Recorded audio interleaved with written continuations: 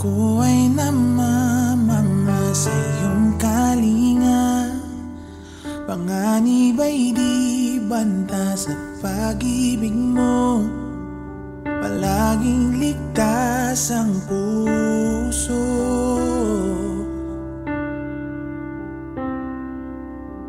Mangusap ka, lingkod mo'y nakikinig. Sa ingay man, bulong mo'y natatangi. Pag-asa ikaw, sa'yo puso ko'y tatahan.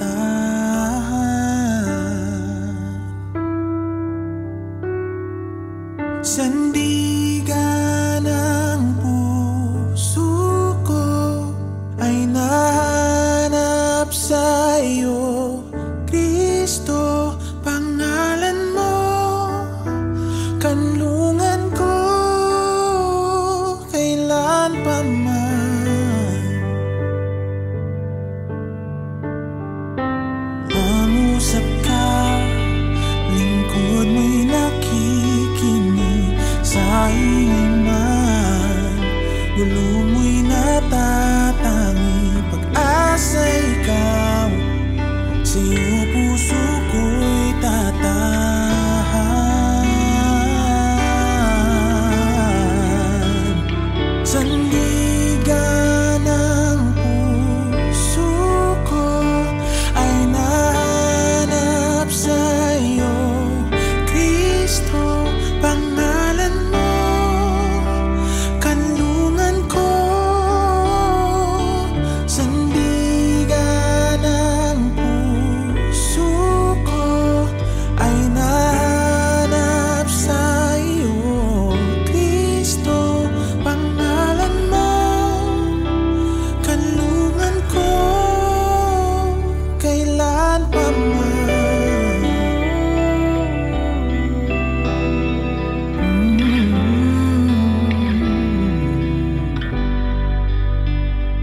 Kailan pa man.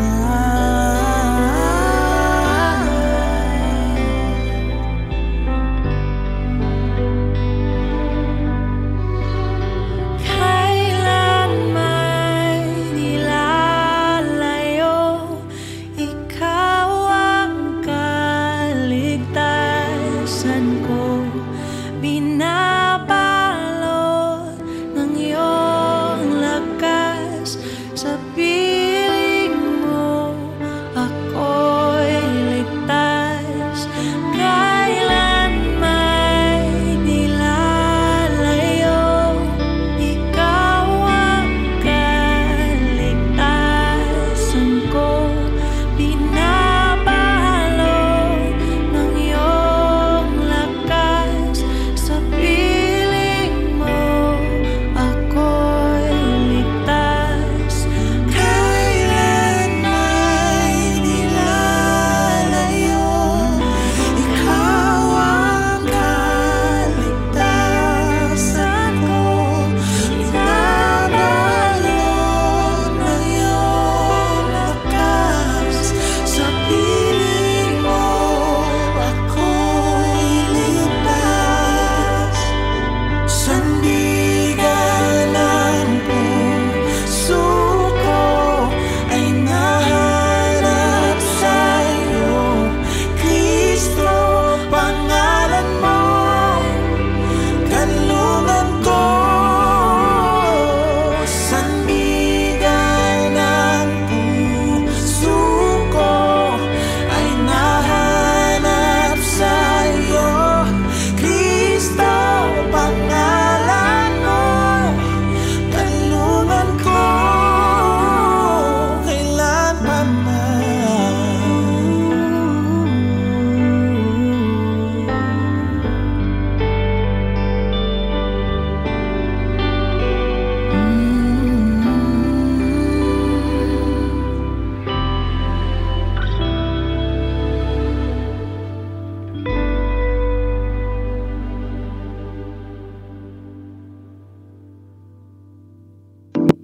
Yan mula po sa sulat ni Pablo sa mga taga-Thessalonica, chapter 1, verses 1 hanggang 10. mula kina Pablo, Silas at Timoteo para sa iglesia sa Thessalonica na nasa Diyos Ama at nasa Panginoong Jesucristo.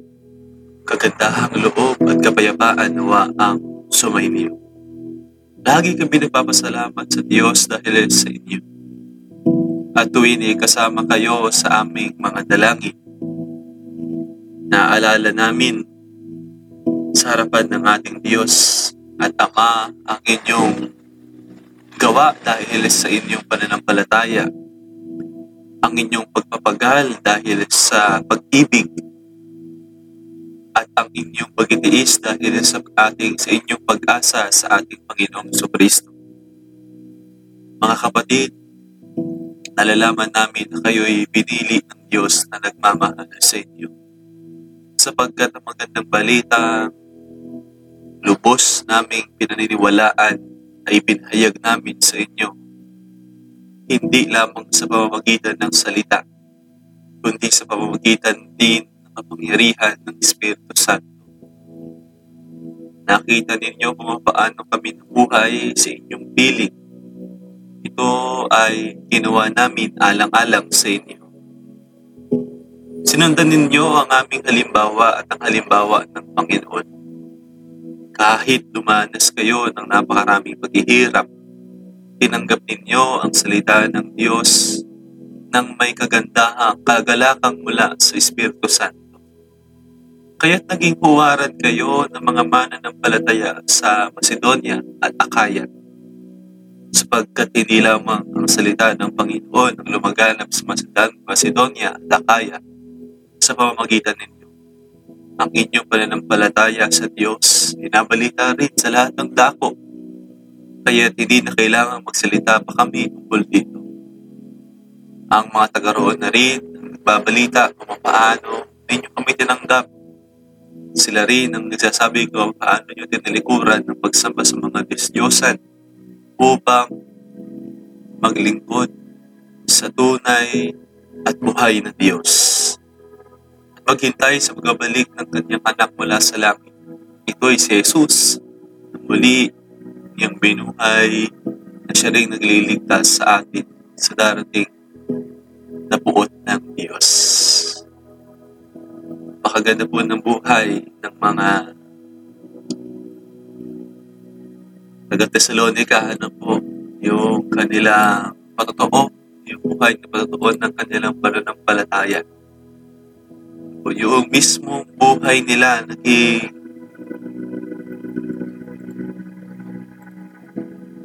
malaking bahagi ng Ebanghelyo ng Panginoon. Na yung mga taong kumilala at nalaman sila ay mananampalataya, sila yung ginaya, sila yung sinundan. Dahil sa kanilang buhay, sa kanilang pananampalataya, sinundan sila ng mga tao sa Macedonia at Akaya. At ganito yung pananampalataya ng mga taga-Thessalonica. Na yung mga naunang na mga sumunod ng pananampalataya sa kanila, talagang tinularan sila. Sinundan po sila. Sapagkat buhay yung kanilang patotoo sa pananampalataya sa ating Panginoon Jesucristo. So umaga po nito mga kapatid, 3 bagay yung nakita natin. Sabi ni Pablo sa verse 3, pinaalala namin sa harapan ng ating Diyos at Ama ang una, inyong gawa dahil sa inyong pananampalataya, ang inyong pagbabaghal dahil sa inyong pag-ibig, at ang inyong pagtitiis dahil sa inyong pag-asa sa ating Panginoong Jesucristo. 3 bagay, faith, love, and hope. Di lang minsan sinabi ni Pablo ito, yung 3 bagay na ito. 1 Corinthians chapter 13, langkit na rin yung tatlo na ito. Faith, hope, and love.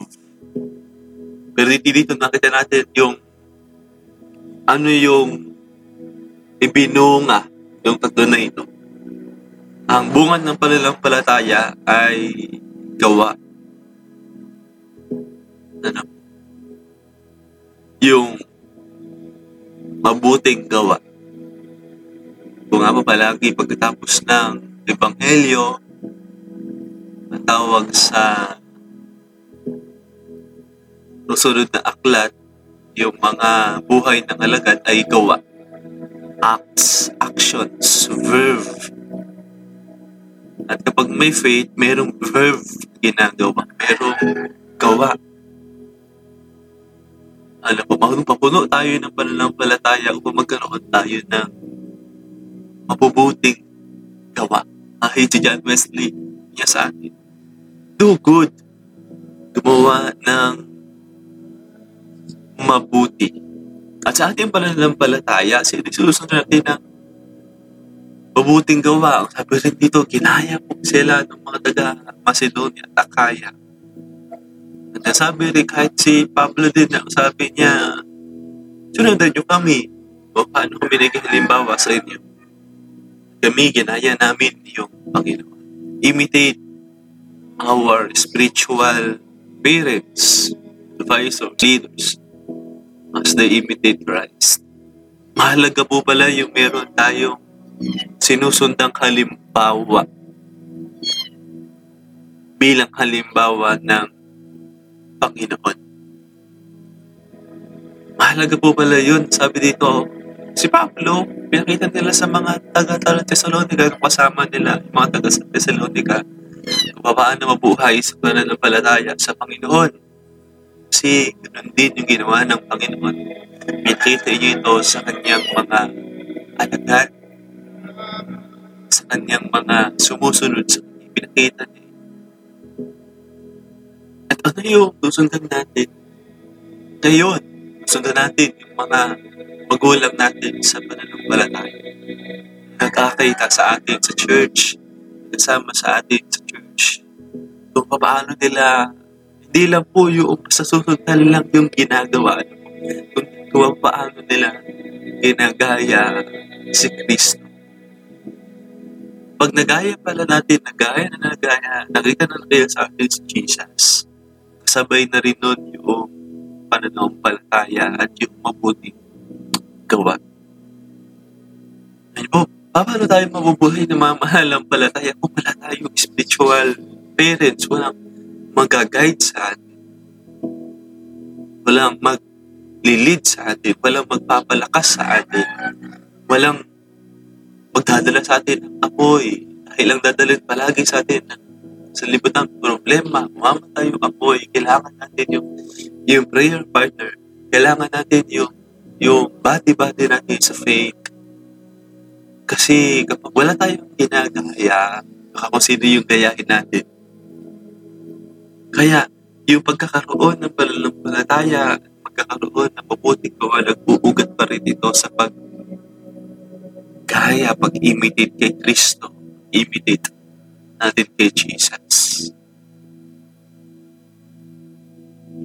Pangalawa, ang pagpapagal dahil sa inyong pag-ibig, your labor, motivated by love.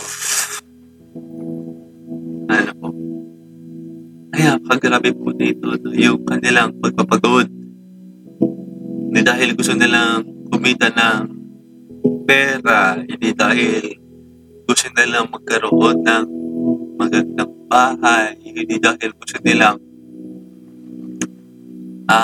makilala. Kung hindi yung talagang meron silang pag-ibig. Alam nyo, minsan naisip ko, ba't kaya wala sa mainstream yung mga ginagawa ng mga Kristiyano?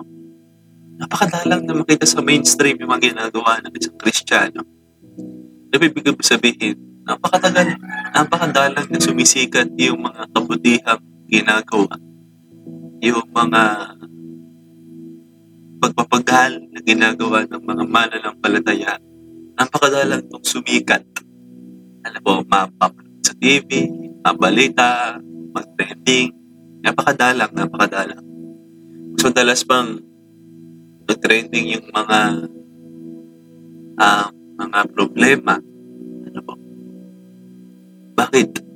Kasi alam niyo po, ang motivation nating mga mananampalataya para sa pagbabagal, para sa ating Panginoon, para sa ating kapwa, ay hindi kung ano pa man kundi pag-ibig. Kasi ang pag-ibig, kahit wala pa na siyang appreciation, kahit hindi siya nakikita, ginagawa pa rin siya kasi wala yun sa pag-ibig. Wala yun sa pag-ibig. At kapag napupuno tayo ng pag-ibig ng Diyos, lahat ng ating ginagawa kahit hindi ito makita ng mundo, kahit yung pamilya lang natin yung nakakakita sa ginagawa natin, ayos pala yun. Kasi tunay yung pag-ibig na pinagmumulan dito. Ano niyo po, kapag umiigib, sumasalok tayo ng pag-ibig sa Diyos, ay doon tayo mapupuno ng mga kalakasan para sa ating mga pagbabahal. Di ba kapag di na natin mahal yung ginagawa natin, nakakapagod na. Iba yung pagod na physical na pagod na matutulog ka dahil napagod ka. Leaders na church, para maglingkod sa Panginoon. Pero yung wala ka pang ginagawa pero pagod ka na, ayun. Doon yung hindi mo na mahal yung ginagawa mo. Pero kapag mahal natin yung ginagawa natin, kahit napapagod tayo, pinagpapatuloy natin. Kapag para sa pamilya, para sa kapwa, para sa Panginoon, kahit nakakapagod, simula sa pag-ibig, ay pagpapatuloy natin. Katlong bagay, pag-itiis dahil sa inyong pag-asa, ang sabi ni Papa.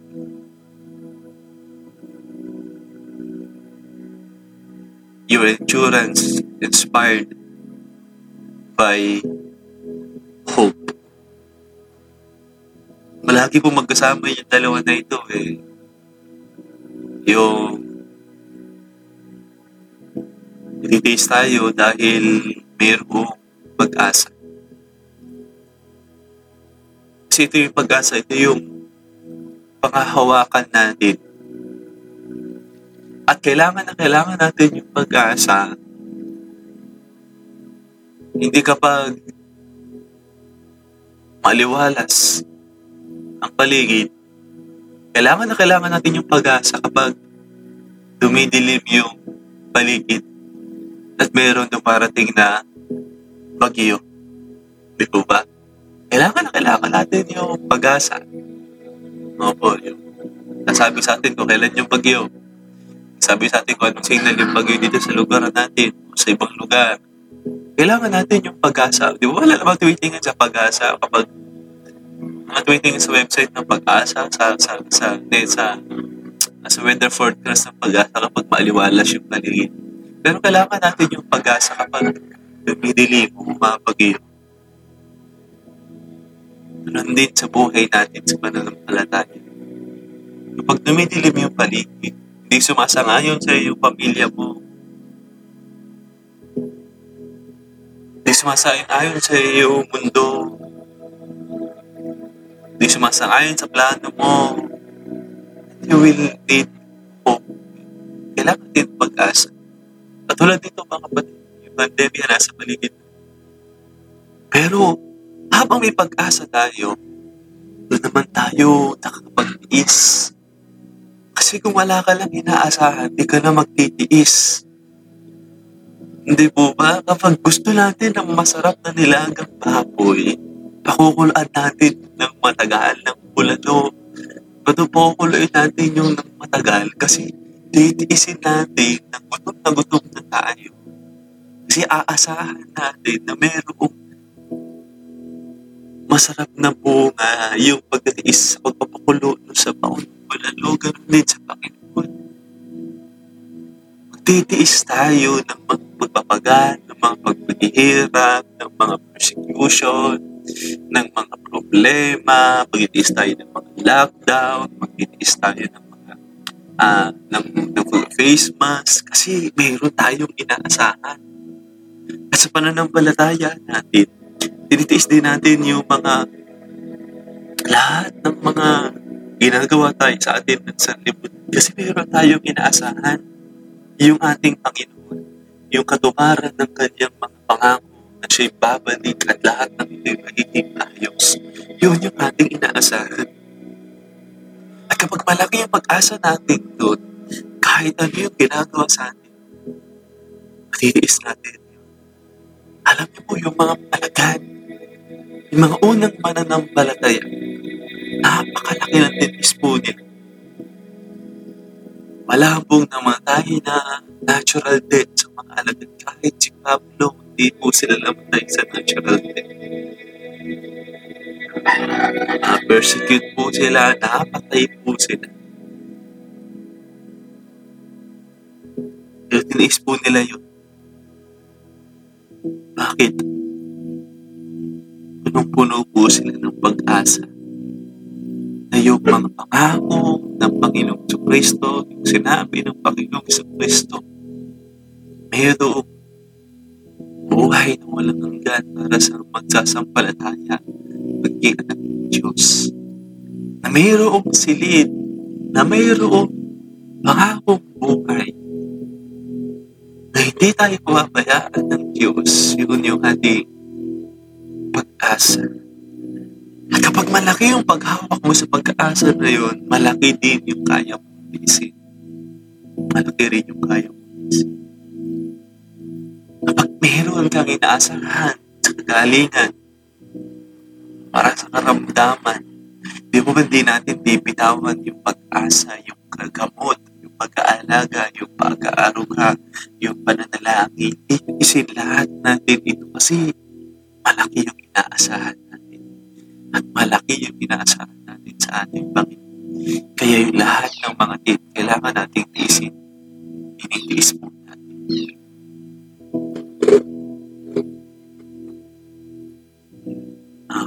Pananampalataya, ang pag-ibig, at ang pag-asa. Tayo po'y manalangin. Dakina namin Diyos, pinupuri, sinasamba po namin. Salamat po sa karunungan, sa wisdom ni Big, pinagkalaw niyo po kay Pablo na upang tatagin niya ang pananampalataya ng mga taga-Tesalonica. Tutulot din sa amin ng inspirasyon, katatagan, pananampalataya ngayon. Ang pananampalataya, pag-asa at pag-ibig. At ito'y mananatili sa matinding pagsubok na kinakaharap namin. Sa pandemya, sa mga bawat personal, pamilya, mayroong pagsubok. Mananatili po sa amin ang pananampalataya. Hindi po kami lamang manatili na kupo, kundi kakaroon ng mga gawa na pinapagawa mo sa amin, Jesus. Tularan namin ang aming mga susunod sa pananampalataya. Puno ka palagi ng pag-ibig. Puno pa kami palagi ng pag-asa. Lord, we declare and I declare, Lord, na puso ang bawat isa ngayon. Nakikinig kasama sa panalangin na ito, naman po yung kanilang mga pagkakabala at buong maghapon. Magtatagaw po rin po ito. Pupuntayin po sila ng pananampalataya, pag-asa at pag-ibig. At nakilala namin Diyos, matuon palagi ang aming mga isip sa iyo. Na sa lahat ng aming mga gagawin, hindi po ito para sa sarili lang namin. Kung hindi, lakas ito na binibig na napahirapan po sa amin, araw, pag-asa ito, pagkakataon ito. Para sa amin, Panginoon. Kaya naman, dalhin niyo po ito na katagumpayan sa buhay ng bawat isa. Nakilala namin, Diyos, ang lahat ng mga panalangin, kagalingan, kalakasan, katagumpayan, magandang ani, Mag-iingat sa paghahanap buhay, mag-iingat sa paglabas-labas, mag-iingat sa buhay ng bawat isa. Mangyari po ito sa bilang mga ipanalangin. And Lord, salamat. Pinupuri ka namin sa matabi sa pangalan ng Jesus ng Panginoon, tagapagligtas. Amen. Amen. Amen. Mga kapatid, tayo, dadala natin yung blessing ni Lord. Salvation, good news, presence of the Holy Spirit. Sa magagawin. Morning po sa ating lahat. May mga panahon at sitwasyon sa buhay natin na dumadanas tayo ng matinding problema at pagsubok. At minsan nawawalan tayo ng pag-asa. Pero gaano man kabigat ang problema mo, gaano man kalaki ang pagsubok na dumating sa buhay mo ngayon, ang Panginoon ay laging nandyan at hindi ka niya pababayaan. Sa buhay ko, ikaw ang bukas. Sa lahat ng suliranin ko, ikaw ang siyang lunas. Sa puso ko, ikaw ang nais. Pag-ibig mo, O Diyos, hukay tamis. Sa buhay ko, ikaw ang bukas. Sa lahat ng suliranin ko, ikaw ang siyang lunas. Sa puso ko, ikaw ang nais. Pag-ibig mo, O Diyos, hukay tamis. Napakasarap magpuri sa kanlungan mo. Lahat na nais ng puso'y matatagpuan sa'yo. Napakasarap magpuri sa kanlungan mo. Wala nang aalalahanin pa. Nagkapaligid man ang problema,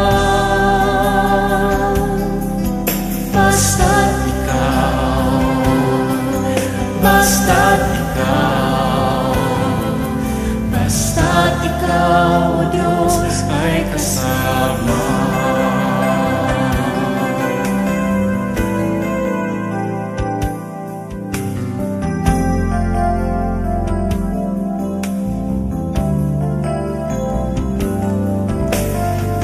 Sa buhay ko, ikaw ang bukas. Sa lahat ng suliranin ko, ikaw ang siyang lunas. Sa puso ko, ikaw ang nais. Pag-ibig mo, O Diyos, hukay tamis. Sa buhay ko, ikaw ang bukas. Sa lahat ng suliranin ko, ikaw ang siyang lunas. Sa puso ko, ikaw ang nais. Pag-ibig mo, O Diyos, hukay tamis. Napakasarap magpuri sa kanlungan mo. Lahat na nais ng puso'y matatagpuan sa'yo.